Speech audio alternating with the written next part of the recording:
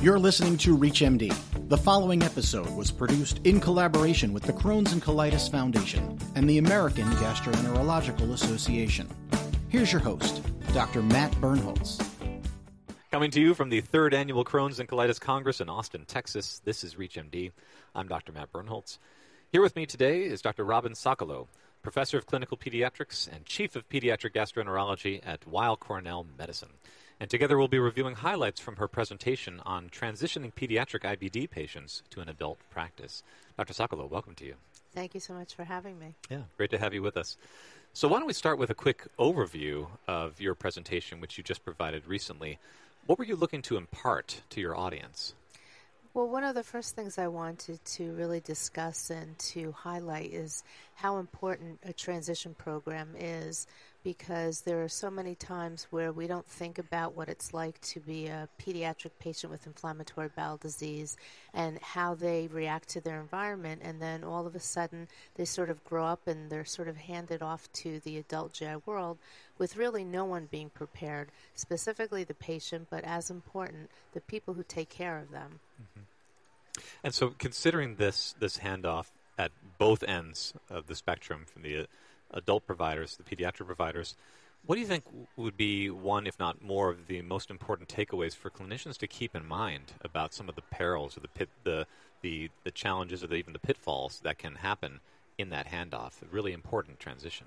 So I think if we were to divide it up into the two healthcare providers, so the pediatric and the adult world, I would first start off with the pediatric side.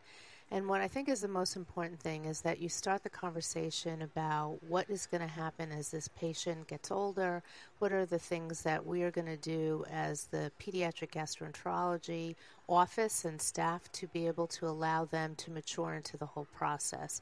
And so really starting that whole conversation really at the age of 12, 13, and I would even tell you 14 the latest, is really the most important thing. So it's really just to get used to the whole idea that at one point you will be transitioned to the adult GI provider.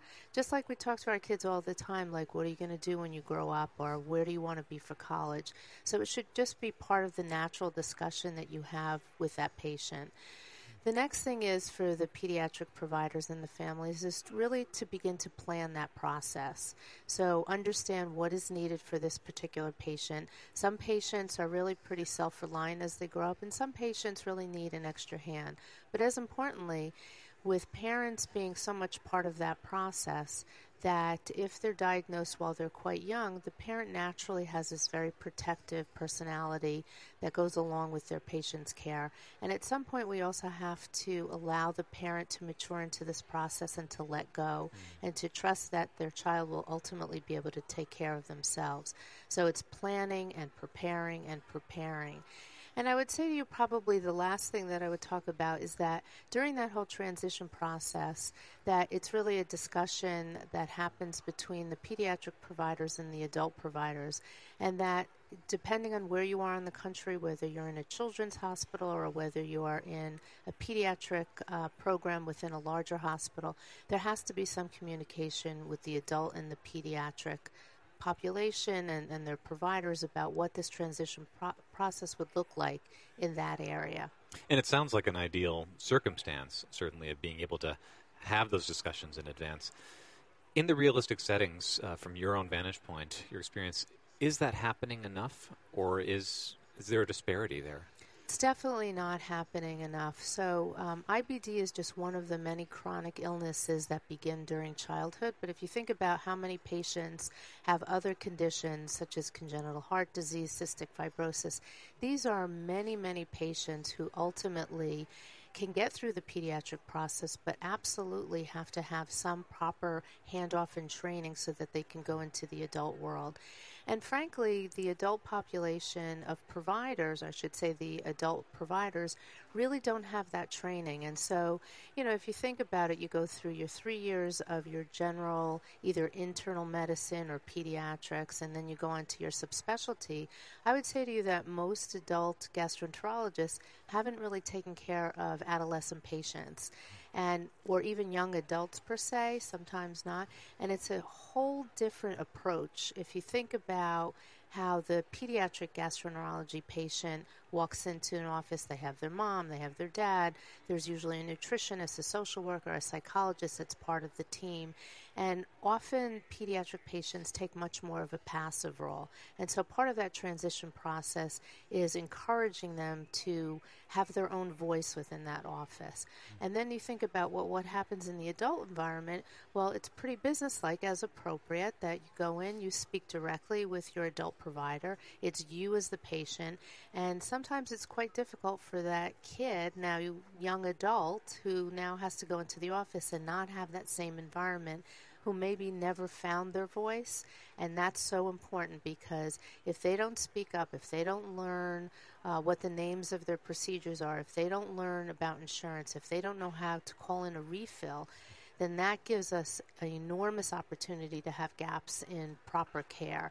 And probably one of the most vulnerable points in a young patient with IBD is when they're transitioning from their pediatric provider to their adult provider, where they haven't learned how to be self-reliant, haven't learned even to make an appointment.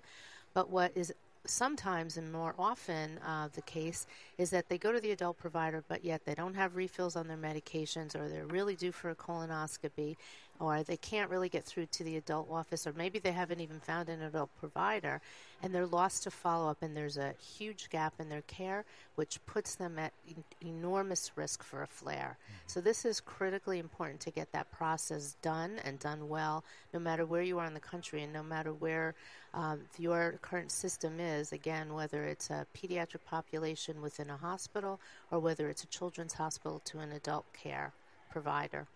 And where do you think the highest onus of responsibility lies in handling this transition successfully? Certainly there is a level of responsibility in the pediatric provider to help set up the patient and family, because, of course, in pediatrics, it's never about just the patient. It's also the parents that you're treating. And setting that person and family up to be able to manage their own care such that they can come into the adult care situation and not be 10 steps behind. But on the adult provider side, they have to be able to take that baton and run with it. And where does the responsibility sit in making sure that this transition or handoff is done the best way it can be done? Well, I would say to you, just by the natural course of it, it's really we in pediatric or pediatric gastroenterology that has the greatest opportunity to make that right. Because by the time they walk into that adult GI office, you would have hoped they would have been prepared. So I guess in a way we do take responsibility in the pediatric side to really do the proper raising, if you will, of that patient so that they ultimately can be transitioned in a seamless way to the adult world. However, I will say that in the most probably the part that's most critical is the very end. And so you have a patient, and depending on where you are, it could be 18 as the cutoff. We at Cornell, while Cornell usually do 21, sometimes 22, 23, could be that late. But what is really so important is really that last year, making sure that the patient is properly prepared and now self-advocating, but it's also making sure that all of the information about what previously happened for that patient's care is translated and communicated over to your adult provider. And it's not just what's in that note, because the note will tell you what somebody's last CBC is, maybe what surgeries they've had, etc. But it's that phone call that the pediatric gastroenterologist makes to that adult gastroenterologist that is absolutely critical, because you cannot give the flavor or the background of the psychosocial part of the patient in a note. Right. So you really have to be able to talk to the adult provider, really let them know who is that young adult as a person that is now moving from my pediatric office to their adult GI office. I think that phone call is probably the last and one of the most important things that we need to do. And so that it also gives an opportunity for that adult provider to maybe have some of the questions answered that they routinely like to know. They might want to know, well, what other meds has that patient been on and had to be taken off of? What specifically are the biggest barriers for that patient? It could be financial, it could be location, could could be maturity. Not all of the patients who leave my office are developmentally appropriate. There may be some children that have had developmental delays, and so that's another very important aspect of talking to that adult provider to consider when that patient and maybe that parent walks into that office. Well, I think you're answering by default one of the pressing questions for me, which is what kind of best practice protocol would be in place, maybe ushered in in your clinics, or being followed as part of some sort of either listed or unlisted recommendations or guidelines to make sure that transition is as smooth as possible. And certainly making that call, as intuitive as it sounds, is critical in that, and having a plan for that final year that's fundamentally different model of care than the prior years because of handling that transition. Any other recommendations that help to smoothen that transition? So I think for any handoff, so whether I was sending somebody to another specialist, let's say an ophthalmologist, or whether I was sending to the adult GI provider, it's medical information. That's critical. So hopefully that what's been going on in the past few years is somebody's kept a record of everything that's ever happened to the patient. So again, whether it was their last MRI, whether it was their last CBC, whether there was last endoscopy, histology, just to make sure that you have a track record of it. The other thing is making sure that you've listed all of the medications that the patient has been on so that there's not a search again for what therapies have worked and not worked. So again, keeping a great record. And the other thing that may be important, since so many of our centers are on the electronic medical record, we know for sure that there are certain electronic medical records that will allow care everywhere.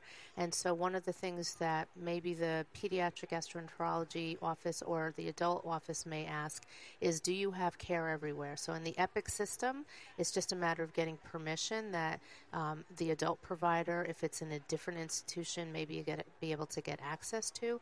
But obviously, if you stay within the same institution, they just open up that same record and are able to look. Right. Well, those are excellent comments. I think perfect way to kind of close out our interview, just talking about how do we implement this in practice and make it the best way possible. I really want to thank you. This is clearly a crucial subject. I might be a tiny bit biased, having a pediatric background myself, but to maintain that clear and consistent continuum of care for IBD patients is such an important, if not the most important, phase in being able to prepare them for good care as adults. So I really want to thank you for taking the time to share some of these insights from the sessions that you've led and from the practice paradigms that you've helped usher in to make that transition smoother. Thanks so much. Thank you very much for having me. For ReachMD, I'm Dr. Matt Birnholz. Been speaking with Dr. Sokolow from Weill Cornell Medicine. Thanks again. Welcome. Thanks. This program was brought to you in collaboration with the Crohn's and Colitis Foundation and the American Gastroenterological Association. If you missed any part of this discussion or to find others in this series, visit reachmd.com/foundation, where you can be part of the knowledge.